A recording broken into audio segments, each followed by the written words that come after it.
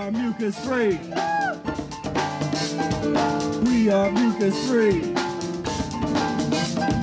We are mucus free. We are mucus free. We are mucus free. All right, brothers and sisters, I have a real treat for you today. My good friend Steve Prusek is in the house, as they say. Steve Prusek is founder of Juice Guru, a movement dedicated to spreading the message about juicing for healthy living. He is also the founder of the accredited Juice Guru Institute, which offers courses in juice therapy and health education, and trains juice therapists around the world. With his wife Julie, he co-authored the #1 best-selling book on Amazon entitled Juice Guru: Transform Your Life by Adding 1 Juice a Day. He is also the author of The Complete Idiot's Guide to Juice Fasting. Steve hosted the world's first health-related podcast, Raw Vegan Radio, back in 2006, and he has recently launched his latest podcast, Juicingpreneur Radio, a few weeks ago, which is aimed toward helping others grow their own business. Without further ado, welcome Steve Prusek. Thank you, Professor Spira. Are we talking juice today?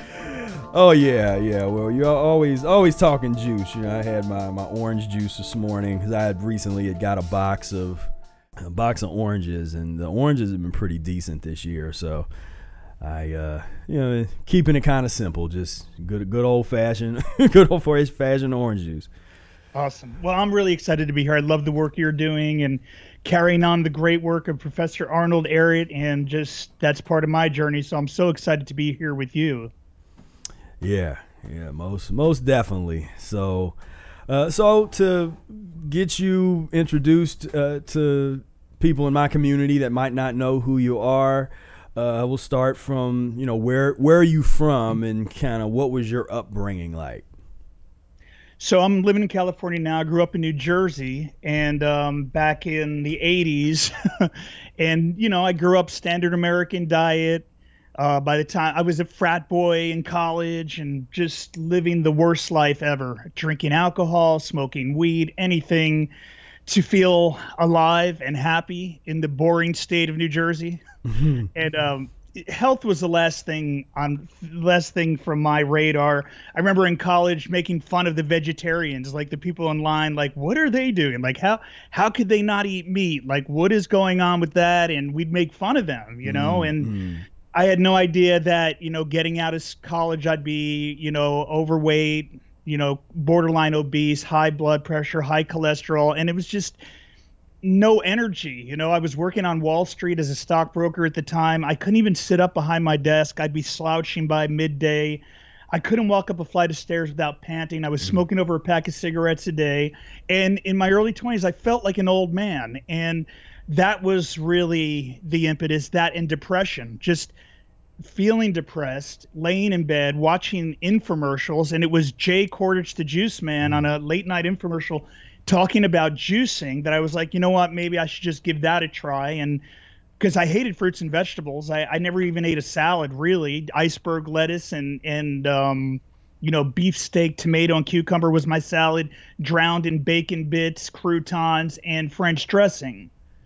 Fast food every weekend. I was the epitome of junk food, unconscious, and all the other things that come with it. So it was the juicing that turned it around. And I've done all these other things in Raw Vegan. I'd love to talk to you more about that and that whole movement, which I think is so crazy and off center for what it should have been.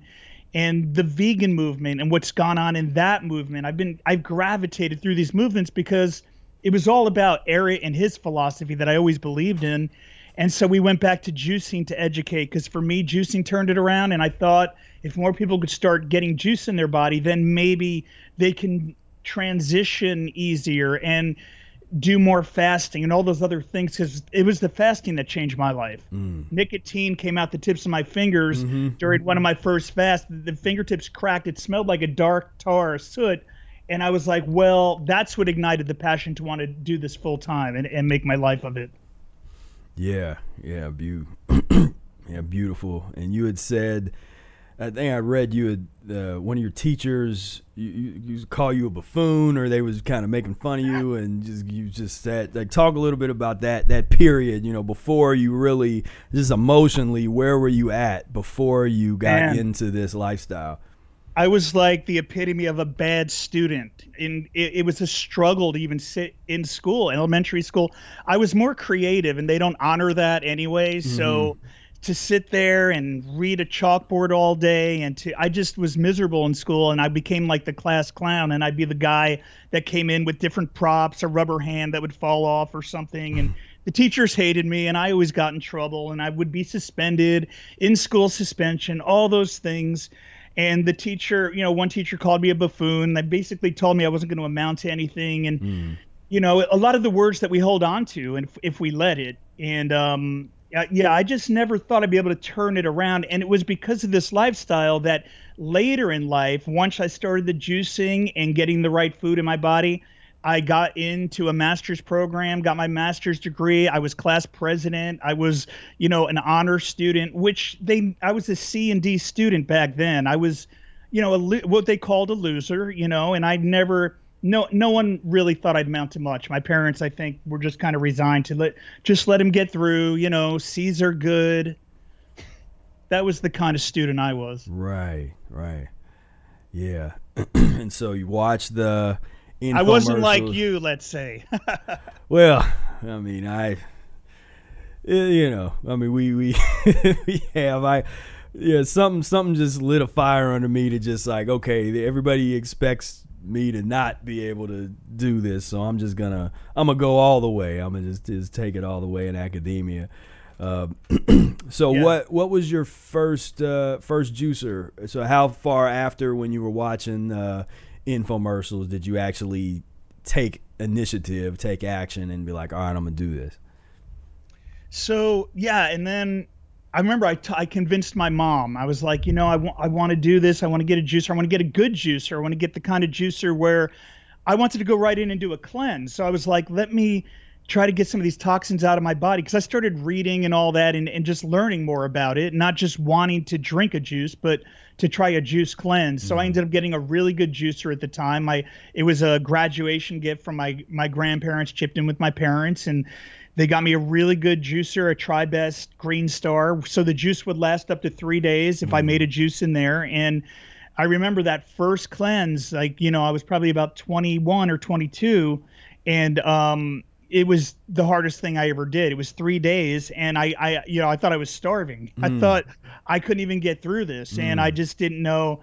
And it was effective, but we all know that the deeper we go with the cleansing, and the more hardcore we get with it, the more we've learned along the journey. It's funny, when I wrote The Idiot's Guide to Juice Fasting, I've learned so much more about juicing and juice fasting at this point. And a lot of these vegan doctors, they just have it all wrong, and everyone's afraid of the fruit juices. And I know I'm getting off on a tangent with that, but let's just stick to the question. And yeah, that was the first juicer, and that was the first cleanse, 3 days, and that's what started the transition to then systematically getting rid of meat, dairy, the mucus forming foods, and but still being a vegetarian pus eater, and then a vegan pus eater, and then a raw food pus eater for 2 years. And that's when I did Raw Vegan Radio, and that was in 2004 that I started that.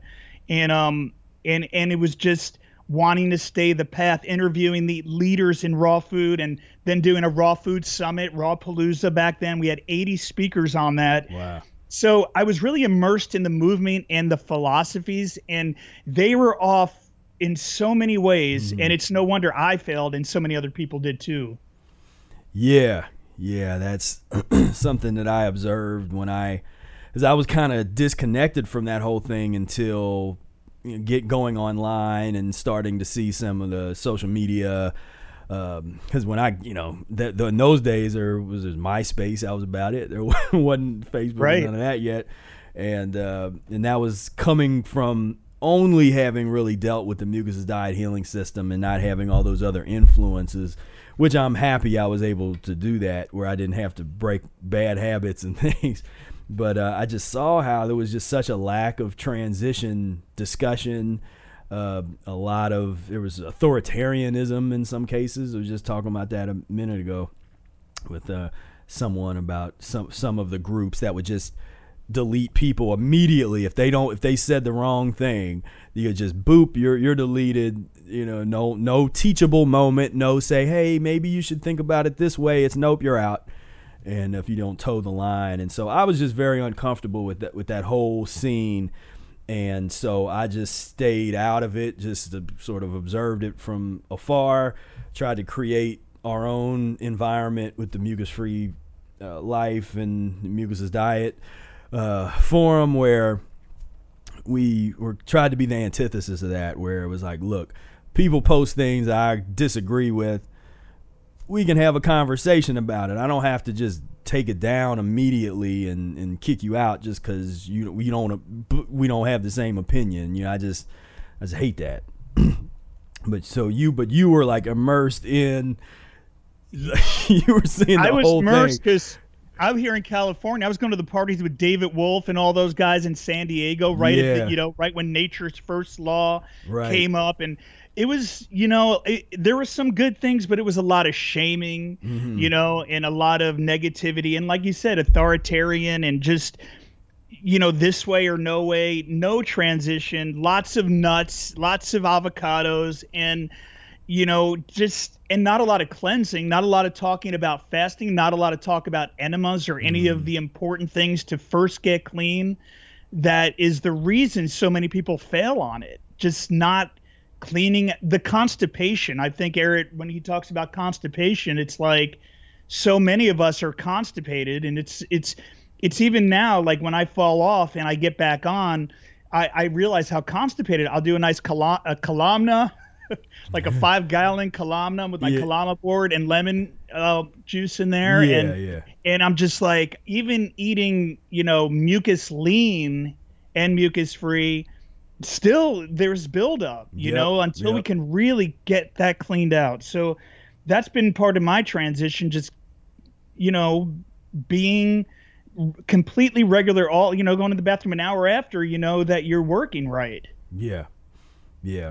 And that's we'll talk about that. I mean, that's a thing that people, they don't understand the transition and how it works. They want to try to, some of the folks talking about the raw food, they'll criticize it, saying, "Oh, or you're just trying to make excuses or mess around," But then 2 years later, they're eating rice at 4:00 or something. It's like, well, wait a minute, where's all your raw at this point? Well, we changed it to raw till 4.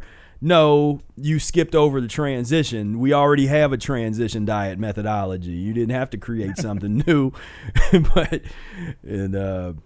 Well, Eric comes when you're ready, because I think when I first read that book, it was hard to get through. I was like, I get some of this and some of it, but when you like your course, when I immersed myself in your course and really, I constantly read the book over and over, just because I feel like every time I get more out of it, and it really holds up like nothing else out there. There's so much confusion with who to follow, and we've been, I've worked with lots of doctors to back the brand that I do, to our certification program. We've got Dr. Cousins, Gabriel Cousins, one of our advisors, Joel Furman, who actually did a water fast at the beginning of his career and kind of knows the benefits of fasting. Yeah. But I tried to bring in doctors that at least get it, unlike in the vegan movement, like Dr. Esselstyn or Rip Esselstyn or any of those guys, or McDougall, who are really against juicing and speak out against it, and even Dr. Michael Greger, who calls juicing a travesty.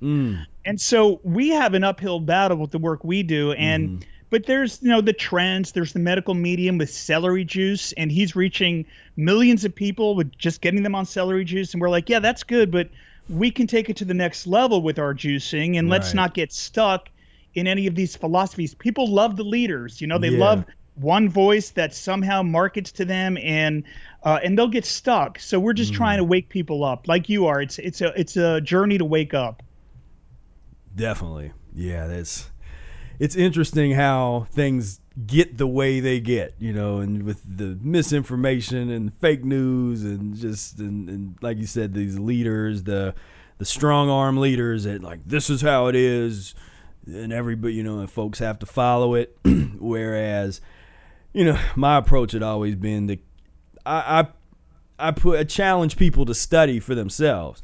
It's like I'll say a few things like, hey, did you ever think about this and that? But, you don't have to believe me. I'm not going to try to sell you on just believe me. I will try to sell you on study. Like, check these books out. Go, do your own research and discover it for yourself. And but yeah, there was a lot of that kind of following and just do what I say, not as I do kind of thing. And yeah, that was it's interesting, and it's been transitioning into almost something else now. I can't really tell what, but it's doing something right now where it's different than it was. And well, you mean the raw food movement itself? Yeah, it's doing something. I can't really say what it is, because some of those folks that were really prominent 5 years ago and some of those communities that were prominent then are much less. I mean, some of them have split up and divided and went in different directions, and they don't have the kind of, they were kind of a fad, they don't have that kind of influence that they once did. And then, even some of the books that were the quintessential books, it's like the authors of books have found shame, or things have happened that weren't good. Yeah. And I'm not going to name any names at this moment, but no, everybody knows I'm talking. Well, the people that know what we're talking about. So the thing is, I think it does give us an opportunity to do with the work that we're doing to kind of give that alternative and say, hey, we're over here. We've been here this whole time, but we're not forcing anything on you. If you resonate with this information, come on over, And yeah, because I remember I was at those longevity conferences that David Wolf and team were putting on. They brought Raw Vegan Radio in as a sponsor, so we'd always have a booth there. And I remember seeing how it started to change when they started bringing in Frank Giglio, and he was talking about raw meat. And they started bringing in some other, I forget his name, but someone else in the paleo movement who was teaching about. And I was like, wait a minute, this. I mean, it's called Raw Vegan, first of all. Like, where are we going now with it? And they were going the wrong direction completely. Yeah. It's always about the vegan part. There is a compassion part. There's a reason to not eat meat on top of it. And also the destructive value to our body. All the reasons. It made zero sense how that transitioned too. Yeah. That was a few years back, though. Yeah. And that's a good point. Because there was...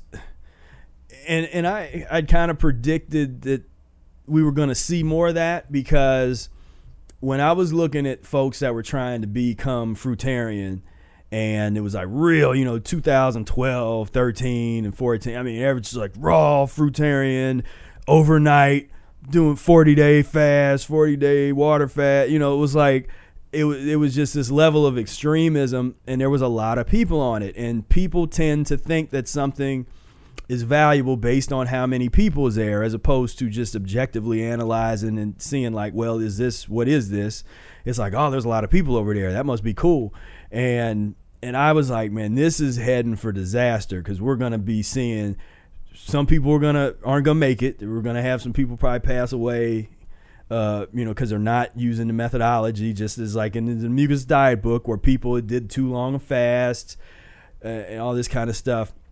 So we're going to see that. We're going to see people that go to the opposite extreme, and that's where they're like, okay, we have all this raw concept, but we're starting to fall apart. Let's eat raw meat. It was that was the logic, as opposed to, well, maybe we should transition and let's take a look at some, some plant-based cooked food. It was instead of that, it's no, we're going all raw meat, raw goat's milk. And yeah, I've even seen, I was surprised even seeing a few people that were supposed to be really, the real hardcore say something well, if you have to drink milk, raw goat's milk is preferable. I'm like, what? Like, what are you talking about? Like, no, it's no milk from an animal is never. It's not preferable. It's so it's a a strange phenomenon there. Well, it's that my greatest mentors, Arnold Ehret and Dr. Norman Walker. And Dr. Norman Walker, and he had it dialed in too, and he really followed in the footsteps of Ehret in the work that he brought with the juicing, and combining those two has been phenomenal for my life. 26 years doing this, and I think I've done every cleanse there is out there. I did the herbal ones, and the master cleanse, and the fruit cleanse, and the green juice cleanse, and the water fast, and the funny thing is, even doing it 26 years and average 4 times a year, I still go deep. This last one, I couldn't believe I was throwing up during this cleanse. It was only 7 days, and I was throwing stuff up. I don't even know what it was. My body's it's incredible. I know Brother Ayers talked about how much we accumulate before we start this journey, and I just can't believe 26 years, and I still have a lot of work to do. Yeah, it's such a journey, and I wanted to ask you a little bit about your relationship with the Juice Man, with Jay Cordish, the father of juicing. When did you meet him, and then start kind of working with him as a partner? Yeah, that was, I did some work first with Dr. Will Tuttle, he wrote the World Peace Diet, and that's kind of how I escaped the 9-to-5 and started doing work in this space. And he's in the vegan movement, and I created some online programs with him, and we became 50-50 partners. But then as I got the book deal for Complete Idiot's Guide to Juice Fasting, which was about 8 years ago now, that's when I reached out to Jay and Linda, and I was like, hey, I'm a big fan of your work, Jay, and I'd love to take what you've done and create a school of juicing. And we'll call it the schoolofjuicing.com, and we'll take your life work. Because here he was in his late 80s, and there was really nothing online or anything. So, and they had a huge library of videos and lectures and audio books and all these things he'd done. And so they came in as 50-50 partners, and I took his work and I made it all digital. And then I interviewed him, and we did a 5-module series as part of the School of Juicing, where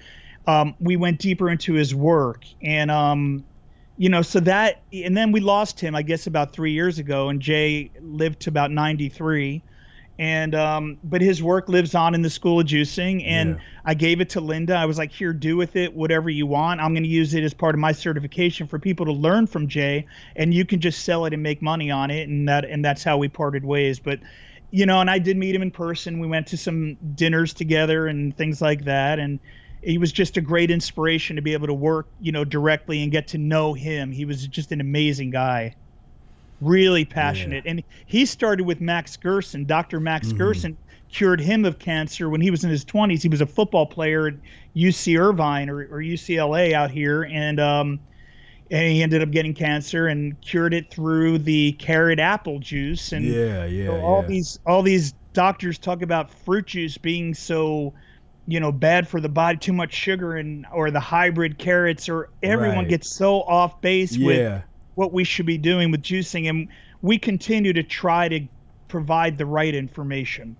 Yeah, definitely. That's great. And I'm real happy that you are doing that work to, anytime we take figures, because I don't even see a whole lot of us that really try to put the work out there of, great authors or great folks that had put information forward and say, like, this is a legacy, we're trying to bring this and keep this going.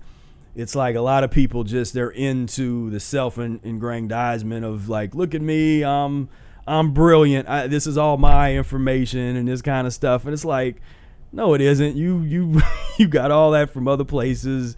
And and you're not true. Honoring. It's like let's honor the past, honor the people that came before. Nothing wrong with that. And for some reason that's not the kind of mentality that a lot of folks have in this field. But I'm glad you do, because I think that's great.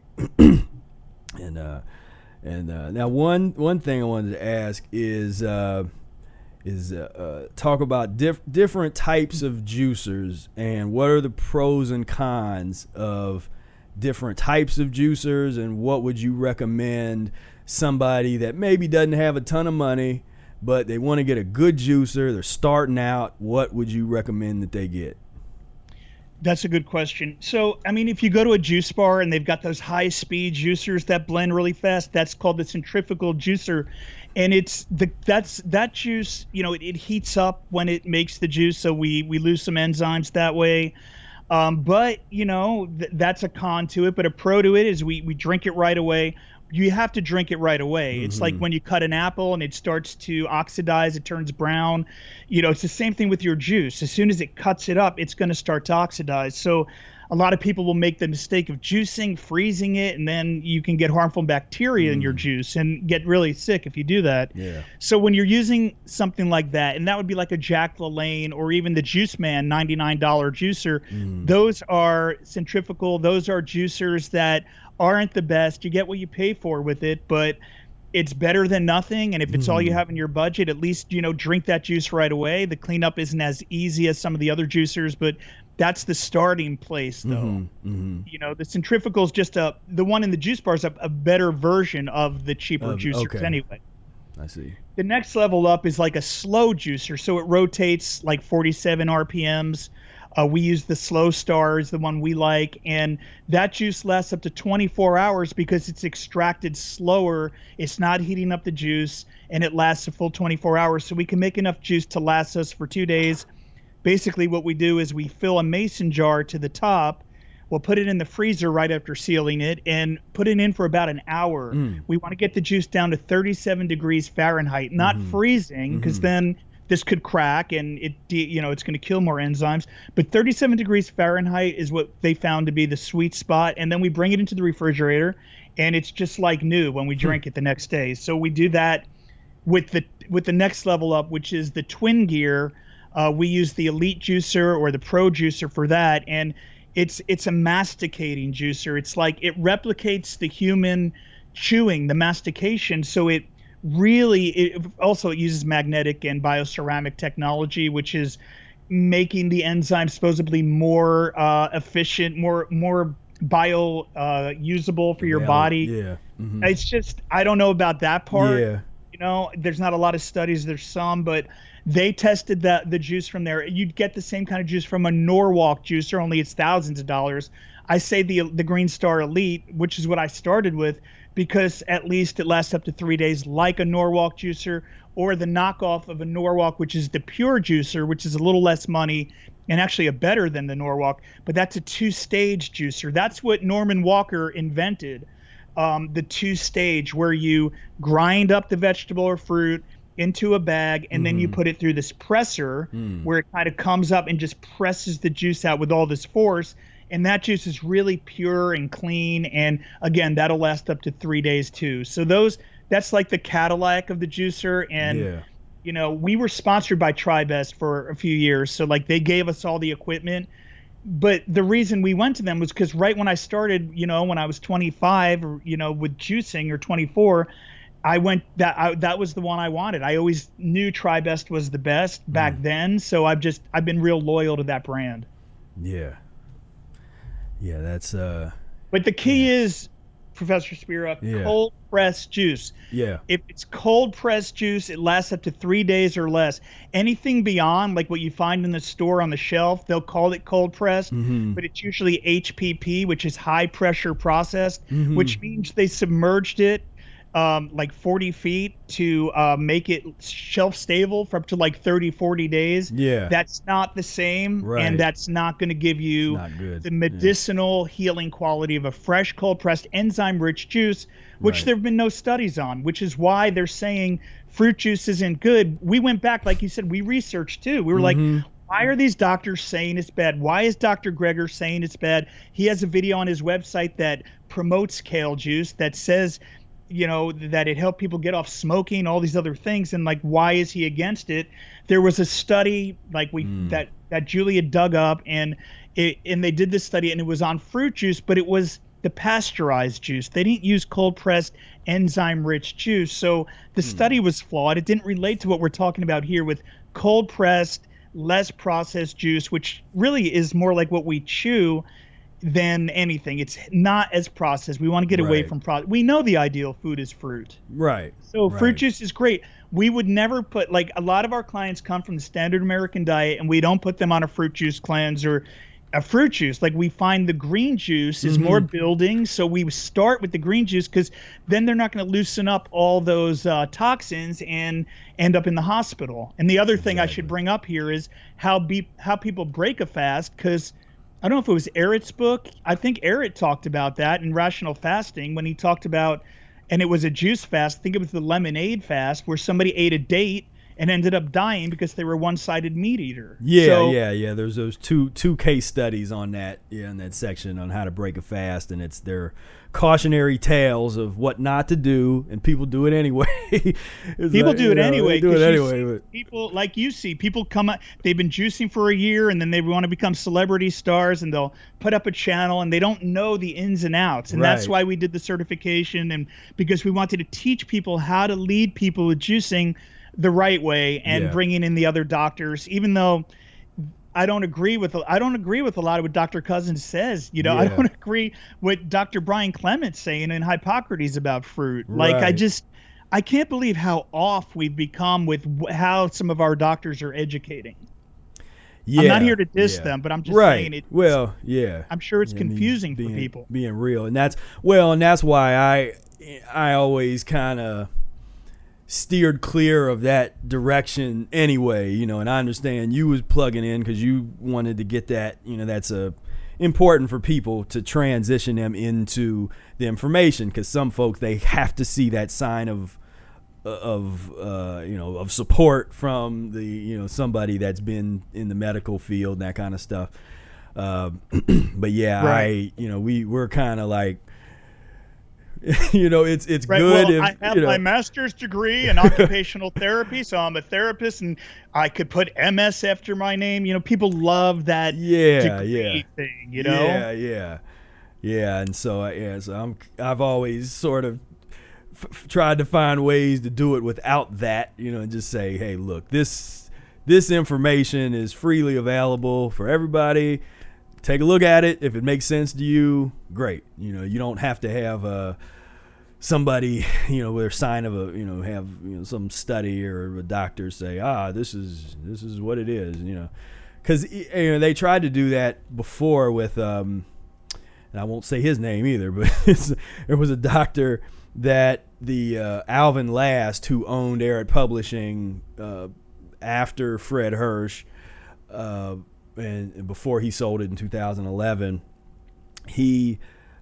on his website, he had a few articles up from it was a doctor. I think he had went to Harvard, and he was a medical doctor, but he promoted and used Arnold Ehret's methods with people. And so, he kind of wrote some of his stuff was trying to basically use that medical type of viewpoint to support Ehret's work. And so it's like, okay, cool.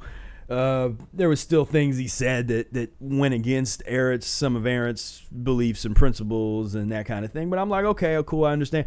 But it's like the problem there is that doctor ended up getting in trouble. And I don't even remember exactly what it is, but he had legal problems because the last time I looked him up, I'm like, what? There's like terrible stories about him and getting arrested and all kinds of stuff. So I'm like, that's not. It's like we have one doctor that's promoting it, and then that happens, and so I'm just like, right. I'm like, all right, look, we got the information. The information's in the book. We're on our own, but yeah, it would be. Yeah, I don't. When I started that certification, I was like, I brought in Dr. Thomas Lodi from Oasis of Healing because he's using juicing with cancer patients. Right. And I brought in Gabriel Cousins and Dr. James Sheridan, who was running Health Force Nutritionals at the time. And, and he was really an advocate of juicing. And so I was like, yeah, I just want to. And that's why Dr. Furman, we call him our medical advisor. And people like that. Right. I do it because people like that. Yeah. I mean, it's not like I don't know, people like it, I guess. I don't know. It doesn't. What I'm saying here is, and I know you're saying the same. It's just we are our doctor. We are like no one knows our body like us. We become our own physician, and like we're on nature's operating table, and this is the road less traveled, and it's just so worth it. And I just say to anyone who questions it or is misguiding people to just try it for yourself and go deeper into this and get the stuff out, start getting it out, and your life's going to change. I mean, from a physical level to spiritual, emotional, and every other way that we can evolve. Eric is just, he was just, I don't know. I talked to Julie, my wife, about that. I was like, I don't know if he came from some other planet or what, but that guy, man, he was so dialed into how humans should be living. He wrote the book on how humans should be living. I hate to put him on that kind of a pedestal, but I've experienced it, and I've tried all the other ones. I've tried all the so-called leaders, all of them. Yeah. I've worked with them. I know them, and I know what they're saying doesn't work. Yeah. I hate to sound like I'm just dissing everyone, but as someone who's tried it all and hoped that someone with us today, alive today, had the answer and realized that I don't know why they get so off on a tangent in their own kind of thing, like, you know, with cousin. I am kind of bashing people here. It seems I don't want. I told her, I mean, not too bad. You know, you just okay. I respect Dr. objective, objective analysis here. But I respect Dr. Cousins, but he read our book and he endorsed our book, but he said, I got to let you know that I don't agree with fruit juices. You know, he's like, I have to let you know. Yeah. You know, when I've had some of my deepest cleanse with just putting some lemon and apple juice together and just drinking that, and then even including herbs, and then finding that the herbs just don't work. Like, I think we can just get back to nature and not get so caught up. And I'm not going to say anything about Dr. North because I never followed his protocols, but the ones I followed, it was like, I'm having better results just getting clean from nature. Yeah. Yeah. There's definitely, to me, a reimagining and a reanalysis of how of naturopathy that we really can eventually get to, especially through the lens of the Mucusless Diet Healing System. And it reprioritizes, because there's so many folks when you in the herbology side of it that they use that as a way to go from medical mindset and the addiction of taking medicines to now I'm going to replace the medicines with herbs, and I'm just now I'm taking herbs. But you're missing the real fundamental part, which is eating your way to health. Dealing with the diet, and it's kind of that fast track. Everyone always wants the fast track. This is going to make me clean even faster, but it took you a long time to get in that state, and it's going to take a while to get out of that state. I'm on 26 years trying to get out of that state, because what did I eat growing up? Man, I was eating cereal, Pop-Tarts, chocolate milk, pizza, Burger King, McDonald's, all of it. Right. I should have been morbidly obese. I was overweight and borderline obese, but I wasn't. I would have been, without a doubt. I'd be obese right now, and I'd probably be dead. Yeah. My mom died early, and I would have too. Yeah. And that's the thing that it's hard for some people to understand. If they weren't sick growing up, or they weren't overweight, or so they start kind of going down the healing path, and they'll go through periods where they don't feel good, or they're going through the healing crisis or that kind of thing, and they're like, oh, this diet's messing me up. It's like, no, you're just your body is cleansing itself of all this old waste, and so welcome to the club. But for some of us that had these issues, it's kind of like, it's nice to know that, okay, this is the last time I'm going to go through some of this. It's once and for all, because I'm not putting that waste back into my body.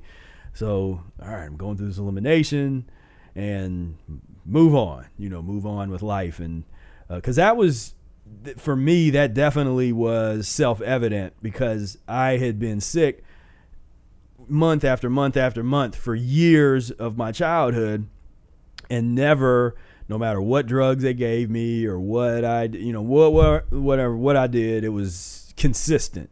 And wasn't until the mucusless diet in those first couple years I was eliminating a lot of mucus. So I started practicing the diet, loosened stuff up, and it's like just a fountain of mucus is coming out of me. And some people, that would have scared people because they're like, oh, why are you you're sick all the time? And it's like, no, I'm just wait a minute, just give me a couple years.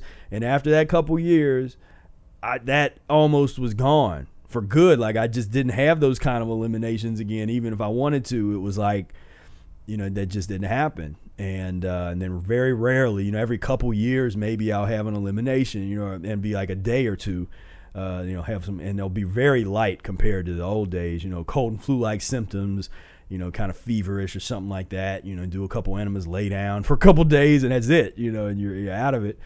And with whatever they say is going around, I've been around a lot of people. I haven't got nothing yet. I haven't had no elimination yet. Is something happening? Right. Yeah. It's something, something. Yeah. Something's going on. I don't even know, man. Yeah. It's. But I agree nuts. Because early on, like around the time I had that nicotine episode that I always, when I went to my media training and I was going to do my book tour or whatever, all that bullshit. Mm-hmm, but part of that, he was like, your hook is the nicotine out of the like you always have to lead with that, because then people are like, what, you got nicotine out?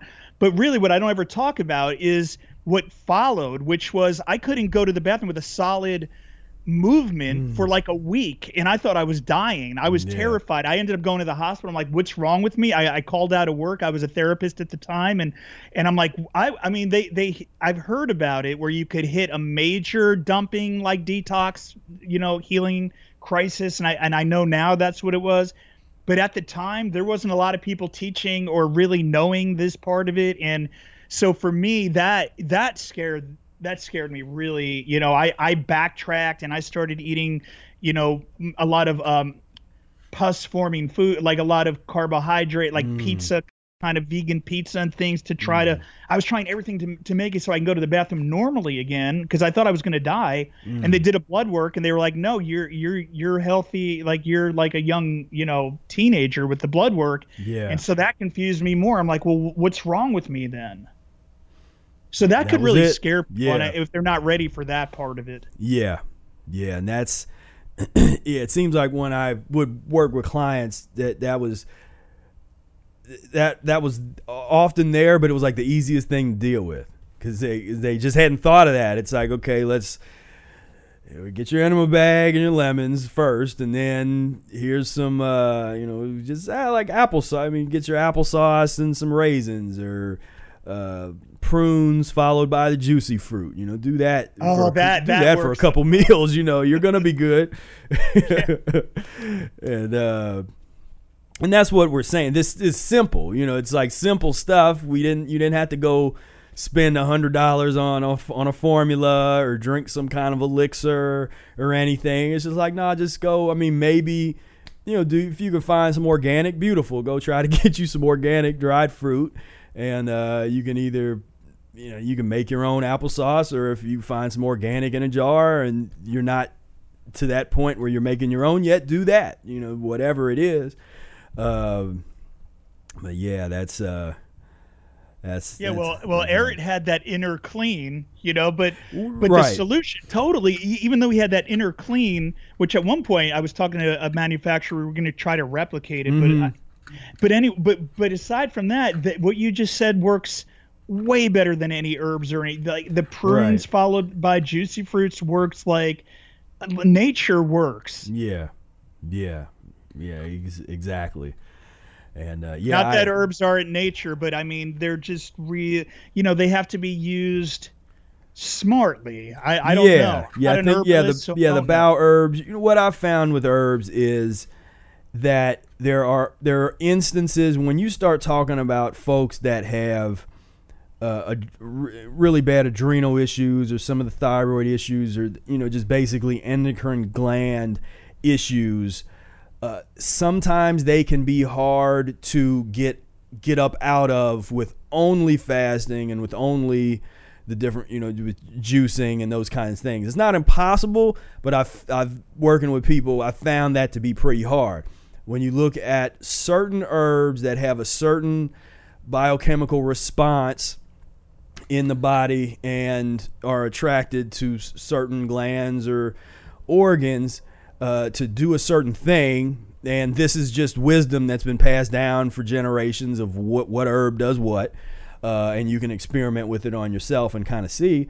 But once you with those really, and I'm talking about that chronic, that's why I don't just recommend or wouldn't just, that's the problem. They're just recommending herbs for everything. It's like, not most people don't really need that. But when you have these real chronic issues, if you know what to use, which ones to get, or how to synergistically put them together, or if you have some formulas of somebody that you trust and you check them out, but it has to be combined with transition diet and or the proper kind of fasting, depending on where that person is. If the person is too weak to really be able to deal with the proper fasting, or they might have some other issues, then you bring the food into it. But that's always a foundation, and it's a very important part. And so that's one of those things that I have, I don't talk about it a whole lot publicly because like I said, I went 10 years where I didn't deal with herbs at all. And then I started studying them, and I kind of studied them intensively and worked with clients with them, but I never talked about it publicly. I was just like, well, there's enough people talking about this, but I found the benefits. Like I found the things, like the few times when it's really necessary, it can be real helpful to use. I've kind of found those times, and one day I'll probably write about it and that kind of thing. But right now, I'm waiting for your transition book. I keep seeing coming soon this transition book, and I keep checking Amazon, and I can't find the thing. Yeah, I kept falling apart on that one where I didn't. I'm eventually, I'm gonna get that because I actually have quite a bit of it was done, so I need to revisit those drafts because I had like the first half of it or kind of the introductory material done on it, and then things kept kind of taking me away from that project. Then with the e-course, I sort of did. It's not a menu book, but it was like, okay, well, the menus that we have in here, the recipes, I'll create a document for them and at least have the recipes there, and that's kind of, those would be in the book along with a bunch of other ones. But eventually we'll get that going. just a little hint. Yeah. But I've had bad experience with the herbs, and I was friends with Dr. James Sheridan from Health Force Nutritionals, and they had the veganic wildcrafted herbs, and he had this extreme cleanse. I almost killed myself on it. I took his extreme cleanse because I'd been cleansing for decades. So I was like, I'm ready for an extreme cleanse. Right. And it was these capsules, and they ended up dehydrating me, and I ended up having to crawl down the steps of my condo and somehow get water in my body. I probably would have died that night. Seriously. Wow. That experience. And then this last time on my cleanse, I took the intestinal movement formula, and that kind of triggered this throwing up thing that happened. And I think it was the herbs that came back up, but I think it was more too. But also I thought, I don't know about herbs and cleansing. Like I just felt, I don't know about this. Yeah. Well, and it sounds like that those, because I haven't studied those formulas at all, and those sound pretty pretty intense formulas to have that kind of reaction. Those are. Leave it to me to just jump in. I'll just do it. Yeah. I should have studied that before jumping in and just taking what they were saying to take. Right. Because were they formulas that you bought, or did you make them? Did you go and get they the had herbs well, the Health Force had it was like a box, and they had movement formula and just all these different things to loosen things up, things to help things move along, and it was all different formulations. And there was like a clay kind of thing they called Earth. Oh, well, there's the clays and all that stuff. It was all these different things. Plus juicing. I was doing a juice fast, and I'm like, all right, I'm going to add these, but I didn't have enough liquid in my body to help move these things along. And they took it off the shelf after they heard my story. I don't know that how many people they tested it on, and I'm like, did you guys test this? And J-Myth, like, I don't know. They took it off the market after. Yeah. No, that sounds like Yeah. I mean, you have to drink a lot of water and stuff when you start getting into the clays and all that, which I'm not a real advocate. You know, Takora, they get into some of that, and you know, so we have some people in the mucus free, you know, family that kind of get into that, but. You know, like Brother Air's perspective on it is he's always just like, well, just eat it. Just herbs. Go out if you're going to go outside and just grab some stuff, put it on your salad. You know, it's just if you can't eat it, if you can't just put it on your salad, you probably shouldn't have it. You know, you probably shouldn't eat it. You know, and so there's that. So yeah, so it's an interesting kind of discussion. I guess I've found it, like you're saying, for bowel issues. If you have some, like Interclean is gentle, it's the formula that to me was sort of closest to it would be maybe Dr. Morris's Stomach and Bowel number 2 or number 3. You know, that would be in the realm of like an Interclean level. Oh, he was trying to replicate that. Well, yeah, I mean, I don't know if that was his conscious goal, but he's got a bunch of them. He's got 1 through 5. And so 1 has absolutely no laxative effect at all, and then 5 is pretty close to being like an aggressive laxative, yet it's still not. They never get to that point where they're just like an aggressive, like the stuff you would take if you went to a hospital and they give you something that just clears you out, which that stuff is terrible. You know, it's dangerous. You know, but yeah, 2 and 3, it's, you know, it's just right in there. I call it a mover, just a gentle mover. You know, that kind of thing. But like you said, we have these different tools when you need them.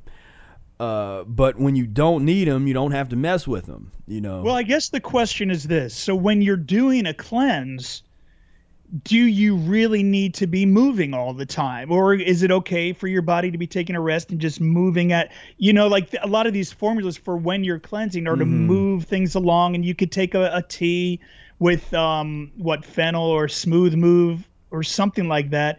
But I guess the question is it really necessary? And I've tried it both ways, and I don't know that it really is necessary. Yeah, it's not, and then especially if you're using an ARET methodology and you're doing the enemas, which I know a lot of people are against, and a lot of those doctors are probably against that, but that's methodology that we use.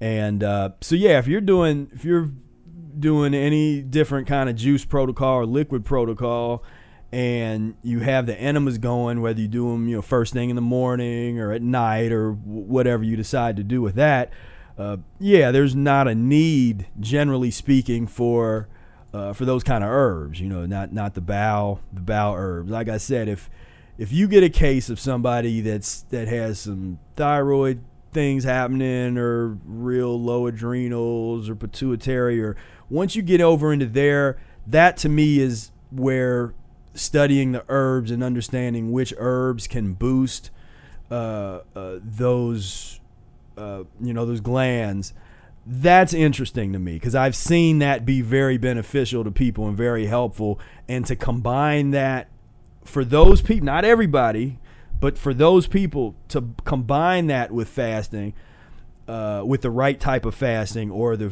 fruit, because it kind of, it gives you that stimulation and that boost, and it allows the body a chance to cleanse while it's, while you're kind of energetically getting things moving a bit. So, but those are very specific situations. It's not like just everybody like, yeah, just go take this. And it's like, nah, that's like, you need to be working with somebody that knows what they're doing. This is the issue you're having. Because in some cases, those folks will have already tried juicing and the juice cleanses and things. And ARET even talks about in his one, it's not a herb thing, but when he had somebody that had that just couldn't heal, they were fasting and tried everything, eating and transition diet, all that kind of stuff, and they wouldn't heal. So he tried something. He's like, well, let's see what happens. And that's when he took that lemon and juiced the lemon with the rind and all, it's like chopped up the rind or grated the rind in there, and had him drink that straight lemon with the rind, and that like that just did some work. That just Wow. and they were able to use that as a springboard to then heal. And so I look at that story as the kind of mentality that we can bring to this practice. So it's not so rigid. It's not real narrow. Like these are the herbs. This is this, or don't do herbs. It's kind of like, well, we have all these tools, and we just have to use our intellect to decide when is the proper time to use what. And to me, then that's the art form. That's the actual healing art form part of this, where you learn to say, okay, well, go outside and do a sun bath just for 25 minutes and then come back in. It's like having that kind of specificity to say, it's like, okay, well, change your enemas to the night. Stop doing them in the morning. That is just these kind of changes and tweaks. You can get real far with them. And so with people so preoccupied with what are you eating, or with, like you've been talking about, the herbs and that kind of stuff, when you start really looking at the nuts and bolts of what we're doing and how much one little shift can totally transform what you're experiencing and what you're doing. Just something as simple as, well, let me eat my salad in the afternoon and I'll have my fruit meal in the evening, and that systematic change, it can totally change everything. And so I think we're not really exploring, people outside of our camp aren't necessarily exploring all of those possibilities before going and resorting to the easily packaged, kind of cleanses that they were talking about. And but that's one thing that we're really trying to do, to get people to get a little deeper into the transitions. That's what it's all about to me. Well, the enemas are a spiritual, they're a gift. Yeah. Yeah. It's funny. I was trying to tell my stepson, he's 13. He's just graduating from 8th grade now and going into high school. And I'm just trying to tell him about enemas, and they all laugh at me. My wife laughs at me. I'm like, no, you've got this belly here, and you have to understand that you've got to get that out. Yeah. And he does laugh at me because that's what kids are going to do today. But I'm just trying to plant the seed. And I keep saying, when you're ready, this is the book to read. Mm-hmm. It's not my books. I want you to read Arnold Ehret. I want you to read the Mucusless Diet Healing System right here. It's when you're ready. And my wife has made an agreement to read it because I want her to understand why I'm doing this. And because it is the road less traveled. And even if we're in it alone in our family, I think it's important they understand why we're doing this. And if they decide to do it, then again, we're our own healers and we all make that choice. Yeah, most definitely. So I'll just put on some Miles Davis or some, John Coltrane, and I'll do that enema. And like I say, it's a gift and it's a spiritual practice, and it's incredible what we do when we get out of the way, what our body will do to heal. Like when we cut ourselves, it heals. We don't wonder why our body is that miracle. When we get out of the way and we put the right things in, like water and juice, fruit juice, to clean out, and do the enemas to clean out both ends, which I probably heard it from you. I said to Eli, I'm like, you take care of your mouth and you brush your teeth and maybe you scrape your tongue. Why aren't you taking care of the other end? Right. Yeah. Exactly. I heard you say that. Yeah. Where it's like, you're brushing your teeth and you see the mucus that's on the tongue, where your tongue is connected to your colon. It's one long tube, and so. Well, because as a man, they think it's people don't like to talk about that, first of all, and secondly, it's why they could think maybe they would think I'm enjoying putting things in my ass, for example. But you know what I mean, it's just this taboo, and it's like there doesn't have to be a taboo around it. It's just hygiene. It's good hygiene. Right. Yeah, that's the thing, because people are so touchy about it. It's like, but would you rather do that, or would you like the experience of a of some person, changing your bedpan, as you laying in the hospital and right. you can't. Oh, that's a good one. And that kind of stuff is etched in my mind since I grew up, my mother real sick. And that was, that's just, so all these, how many times a day, and, you had to hit the button, the nurse comes in, they have to, or that sometimes they'll have one nurse or two, and they like kind of roll you up, put this pan under you, roll you back down. It can't be comfortable. Then you're supposed to go to the bathroom, laying in the bed like that. They, and they kind of cover you up a little bit, and then they 10 minutes later, they come back, roll you back over, take it, they wipe you, and then, they go and dump the waste in the bathroom. Is that preferable? Because that is the direction that you're going. If you don't want to take this into your own hands, take your health into your own hands and do something like this with the enemas, get yourself cleaned up, then that awaits you. And so, I would get over, for the people that feel like that, I would get over that taboo real quick, because I would much rather be doing my own enemas than to have somebody changing my bedpan every 2 hours or 3 hours. And the first step the first thing we embrace is this idea that we are sick even if we think we're healthy, that by being constipated we know right away our state of health. And I'm saying, when I fell off and was eating some tofu, it wasn't the worst thing, but it totally constipated me right up, and so then I'm like, well, how many meals is backed up in here? And so when I pass that on to him, and he's in 8th grade, and I say, how much are you going to the bathroom? I'm not saying even if you're going once a day, you should be going 2 or 3 times a day if you're operating properly. And if you're not, then the solution is you got to start doing the enemas and eating the right foods and cleaning out. And then we can get started, right? Then we can get started to really talk about health. Yeah, yeah. And what kind of stuff does he eat, I guess, just at school? And is he a little better than other kids, or is he still kind of getting into we got 50-50 custody. So when he's with dad's making him catch up on all the meat he misses out in our house. Okay. So he's inundating him with burgers over there, and then he comes here and he's constipated, which he tells us, and then my wife makes him a juice, and she makes him a salad, and then gives him fruit, and then he empties out. So he gets it. He sees it. He's living it, and he's seeing, well, at dad's I'm getting constipated. And this is a straight A student, so he's a smart kid. And so what's it going to take for him to say, yeah, I think Mom and Steve have it right, and I've got to say, Dad, I don't want to eat these burgers anymore, even if they taste great. Yeah. And so we don't put the pressure on him, because his dad is really forceful with his viewpoint and in making fun of our lifestyle too, and trying to disprove it to him. So we've got those uphill battles. But I think, the greatest thing Eric said was what I said earlier, and what you teach, that, constipation is responsible for over 90% of diseases.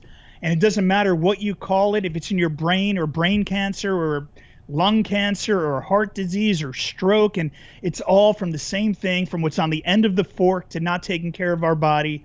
And as a society, we're so off base, and obesity is the norm. And I walk out my door, most people, even here in California, where everyone thinks people are more health conscious here, most people are overweight and obese and walking around, and it's accepted. And if you even say anything about it or use the wrong words, people think you're shaming them. And we've got to have an open dialogue about where we're going wrong, because it's like you say, it affects the brain, the violence, everything. It all trickles down to what we're doing and putting in our body. Most definitely. Yeah, that. I'm probably regurgitating everything I've learned from you on the podcast, but when I'm cleansing, I love diving into to Professor Spirit Archives Q&A 1 through 15 or 1 through 12, whatever it is, and just listening to that wealth of knowledge just coming in as he channels it. And it's almost like it's what Eric said too. Does it sound rational? Right, what they're teaching you or what's popular, none of it sounds rational. It's all jargon and BS, and and people are just jumping on the bandwagon. So hopefully more people wake up, right, Professor Spira? Definitely. That is, that's the idea. And I think, there's we're at a period of great movement right now in the society. And, there's a lot of different opinions and people are riled up and, opposition and stuff. But what I see is a healing crisis that was inevitable. And so you can take advantage of this time, or you can not, and just sort of be mad or scared or whatever and just kind of, and waste the opportunity. But this is, there's an energy because, healing, there's an energy there. There's a, movement. It's about getting things moving, getting the blood going. It's not stagnation, it's not just sort of, sitting around and, it's like, nah, we're getting this thing going, freedom, body is about freedom, when it's working properly, it's total freedom. I mean, the body is the blueprint of what it means to either be free or imprisoned. And when you can understand that, then you can better understand what's going on outside today, and around the world right now, where there's folks are starting to feel that, they're kind of feeling that little bit of like, yeah, let's get this moving. So now what they need is mucus diet healing system. That's what any movement, and I'd say historically, just going all back to any kind of righteous protest movement or anything like that, the missing link has always been the physiological liberation aspect, physiological understanding, and that has to be a part of the movement, because if it's not, then we're going to end up having the same cycle over again, because historically there's always, no government is impervious to being shut down and changed, and no one thought that that the Roman Empire was ever going to end. Those folks at the end of the Roman Empire, they must have thought that the world was ending, because they never could have imagined that this that had been powerful for almost 1,300 years, that was going to end, and there was going to be something else new coming in. But it happened, and so we have to understand that there's nothing new is really happening. The one thing that is new is the potential of the mucus diet healing system, like what that would do. If you had people around the world with this kind of energy that started to take a look at mucus diet, because that's why we always say mucus diet is like, this is the most revolutionary lifestyle that you can get into, because it's that kind of energy is often needed. And I was talking earlier today with someone about dealing with family members, and you're living with somebody else, or might have a partner that's making bacon in the morning and stuff, and you're trying to do the diet, how you deal with that. And there's a mentality you have to have. You can't be, you have to grow spiritually enough to not care so much about what everybody's thinking about you, and it's it's easier said than done, but it's part of the work that we have to do, on the mental side and the social side. And so that's, but I don't know, what do you think of what's happening right now? You bring up a good point, because when this first started, and when they start with this lockdown here in California, because they started with us first. Yeah. They they started with 2 weeks. We're going to take away your freedom for 2 weeks. Right. Which we knew wasn't true. We knew like this was the beginning of something even more serious. And then from there, I got into a depression from it. I was like, I think we were going to do a podcast. I was like, I'm not in the right mind space to even do this. Yeah.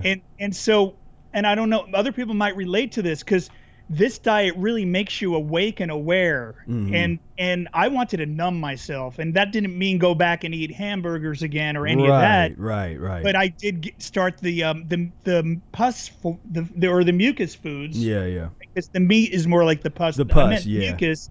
the starchy foods, right? Right. So the potato or the tofu, the stuff to numb my mind, really. Yeah. And as a result, got constipated, Mm-hmm. and then realized and started feeling sick. And then it was and that day I was like, I told my wife, I'm like, I'm going on a cleanse tomorrow. And I just started cleansing and enemas and emptying out and getting clean and getting clear and coming off and now being mucus free and being aware, and realized in this that being aware through this is the most important thing. And to numb during this is putting your head in the sand, really. It's happening whether you put your head in the sand or not. Right. So I felt like the thing to do was this is the time to fast. At the beginning, I was like, are we going to run out of food? There was all that fear, like, these lines outside the health food store and getting in there, and the shelves are stripped away. We couldn't really find fruits or vegetables. We were hearing you have to boil them. And then I was like, they're trying to make it so we can't even eat raw food. Like, how are they going to tell me I have to boil my fruit and vegetables now? And which was part of why I spiraled like this. I can't live like this. Right. Like, this isn't the world I want to live in. And so getting clean and then coming up with now in the uprising, like you're talking about, that people have had it and are waking up and aware. And then, and then on one hand seeing that, and on the other hand seeing the misinformation, the lies, the propaganda, like you said, all that to confuse people even more. So less people are maybe standing up and more people are staying asleep. So I totally agree with you in saying that this diet is the key for right now, for becoming more aware and to reclaim our freedom. Our freedom starts with ourselves. So if I can get my body free and not have to, be sick or live in fear of walking out my door and being shamed for walking down our street like we are now. If my wife and I are even walking our dog in the neighborhood, people are shaming us for not wearing a mask. So there's this, people spitting in people's faces over that. Wow, really? This division. That kind of defeats the purpose. That's happening. Yeah. Wow, I haven't heard too many of those stories because that's not happening here. There's things happening everywhere. Yeah, that's intense.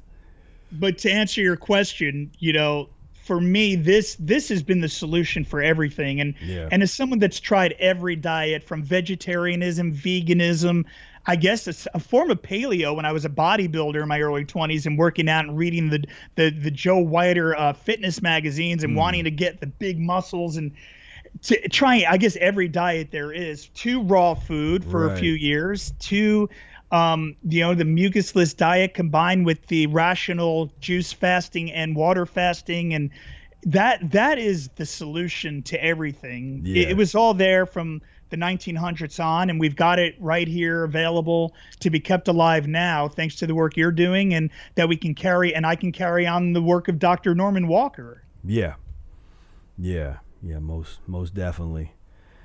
And so that was a bit of a rant. Why? What do you think? But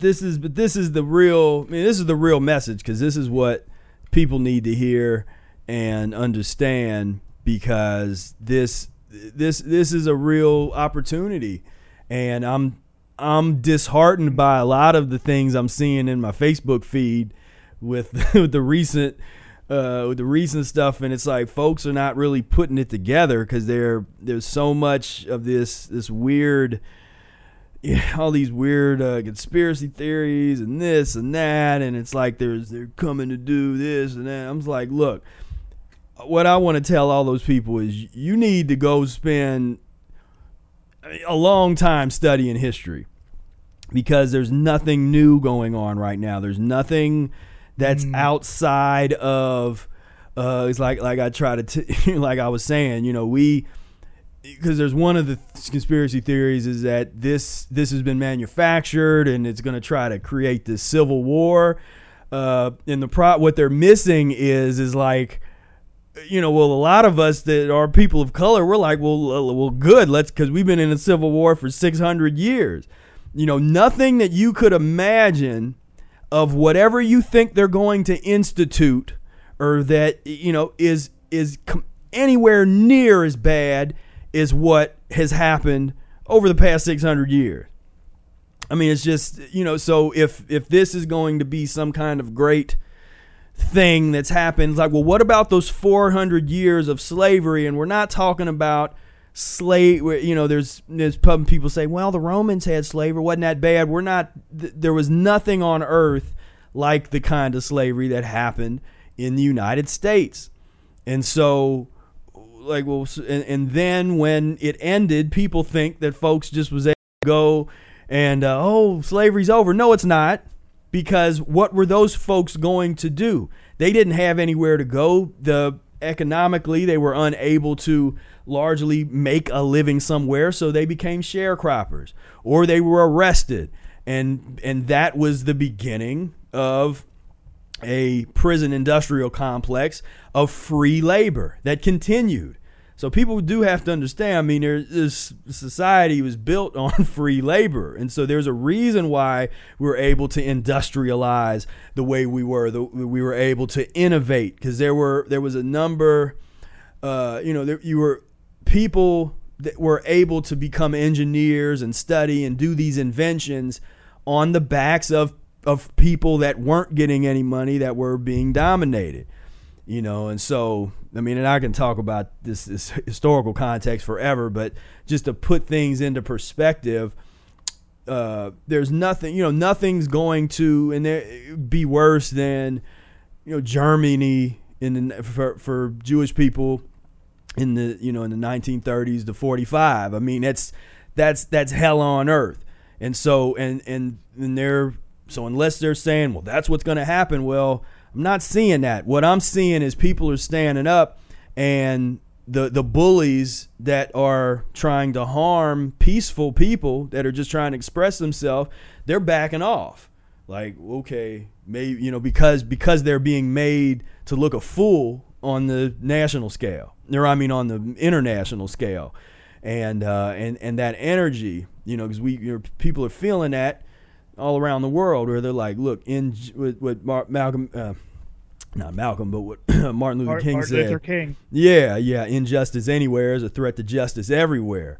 And so, and what I try to explain to people, because I know some people don't understand this, because they're seeing, I got my videos, I'm going out to the protests, and I'm letting my voice be heard, and I know there's I'm losing some people because they're like, wait a minute, and they don't understand that this is an act of love. This is what love looks like. Sometimes it has to look like this, because you're fighting for freedom. It's about liberation, and every once in a while, because for the people that were saying that this was some kind of those were actors and nobody really died, that the thing is, okay, well, what about all of the? Oh God, I didn't even hear that. The other time, it's a nut. Yeah, it's nutty. It's there's some nutty ones out there, and it's like, the thing is, every once in a while, something is caught on tape, or there's a story that moves the nation or can move the world. For whatever reason, this is the one. Tamir Rice wasn't necessarily the one.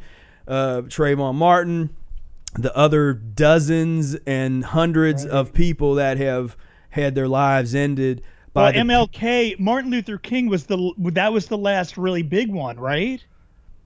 That was the last trigger that evoked an uprising, and that was what? They were in the midst of the uprising at that point, but that was the peaceful, right. And there was a lot of other organizing behind the scenes, as far as bunch of, because that's the thing. A lot of people see the folks that were out front, but there was so much more going on in the back. There are people that were trying to do legal issues. Hold on a second. There's let me go talk. There's a. Was that that was a knock, wasn't it? Yeah. Hold on a second.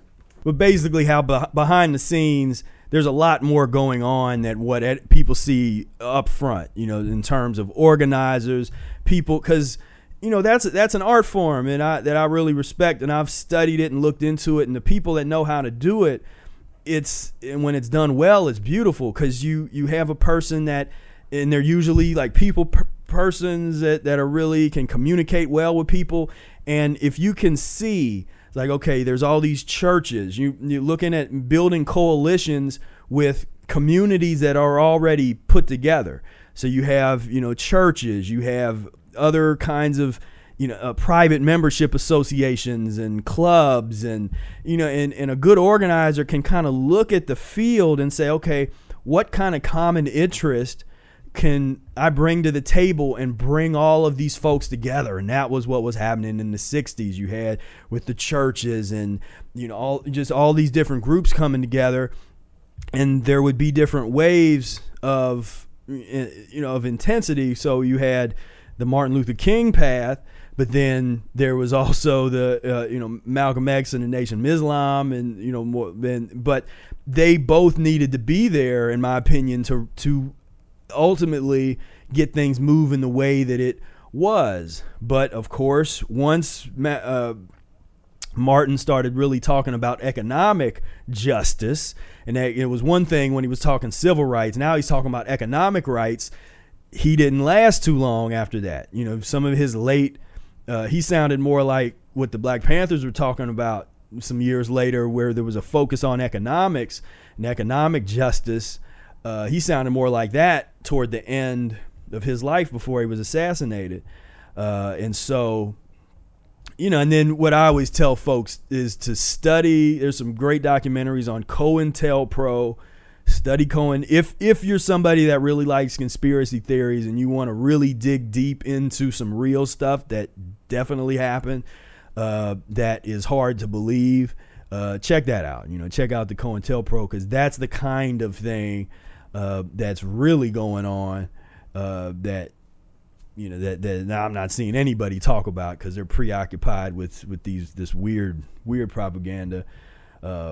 But that's the thing. It's like, this is a moment where we can, where a lot of cleansing can happen. A lot of cleansing, a lot of healing.